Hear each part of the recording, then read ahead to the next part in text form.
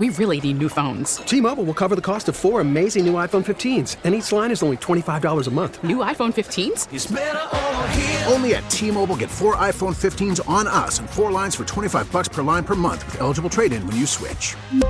Minimum of 4 lines for $25 per line per month with autopay discount using debit or bank account. $5 more per line without autopay, plus taxes and fees. Phone fee at 24 monthly bill credits for well-qualified customers. Contact us before canceling account to continue bill credits or credit stop and balance on required finance agreement due. $35 per line connection charge applies. See T-Mobile.com. We get it. Attention spans just aren't what they used to be. Heads in social media and eyes on Netflix. But what do people do with their ears?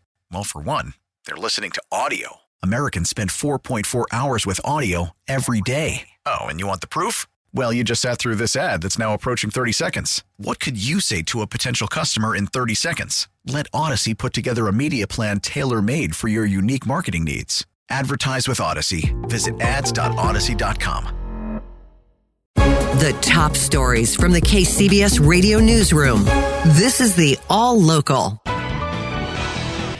Good afternoon, and for Rebecca Corral, I'm Dan Mitchinson. Big problems for drivers on I-80 north of Dixon following an accident involving a big rig. Let's get an early look at traffic with George Rask. It was over an hour ago that we first learned of this accident where a big rig traveling westbound on Interstate 80 crossed the center divider at Pedrick Road and slammed into another big rig and several other vehicles. It for a while shut down all of the eastbound lanes. Now, currently, there is only one lane open in each direction, eastbound and westbound. The eastbound back up to Dixon Avenue. Your alternate would be 505 through Winters. All right, thanks, George. Appreciate it. The CDC says it is sending new and improved test kits to the states to try and help contain the spread of the coronavirus. KCBS reporter Doug Sovern joins us in the news center and says it's also got a team of medical detectives on the ground in Solano County, where a woman remains seriously ill with the coronavirus. Doug? Well, Dan, in a conference call update, Dr. Nancy Messonnier with the CDC said she has sent a team here now to work with Solano County public health officials to solve the mystery of the local woman's exposure. We are working hard with them to find and identify how the patient was exposed, as well as tracing back people who were exposed or might have been exposed to the patient.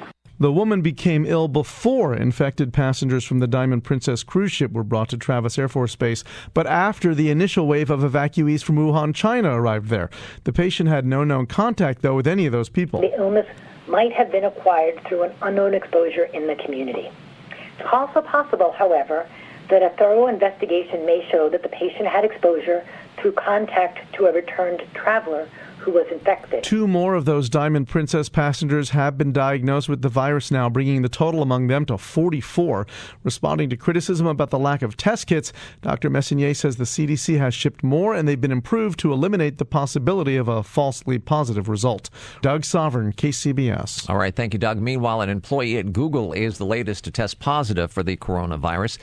Business Insider reports that employee had been in the company's Zurich office before displaying symptoms. Google, in a statement, said, "We have taken and will continue to take all necessary precautionary measures as we prioritize everyone's health and safety.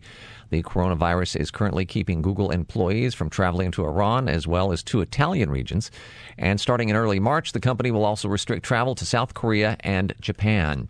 The growing likelihood of the coronavirus spread in Northern California is a concern for a lot of people, as you might imagine. It poses an even greater risk, though, to those who already suffer from illness. KCBS's Keith Manconi spoke with one healthcare provider for sick children about how they're preparing. It's scary, and our families are becoming very scared. Margie Mayfield is the executive director of Coastal Kids, a healthcare nonprofit providing in-home medical services to children. And she says the vast majority of children with existing health conditions also suffer from a compromised immune system. And so regular respiratory infections like colds and flus already cause hospitalizations for these kids. So many fear their threat from the coronavirus could be even higher.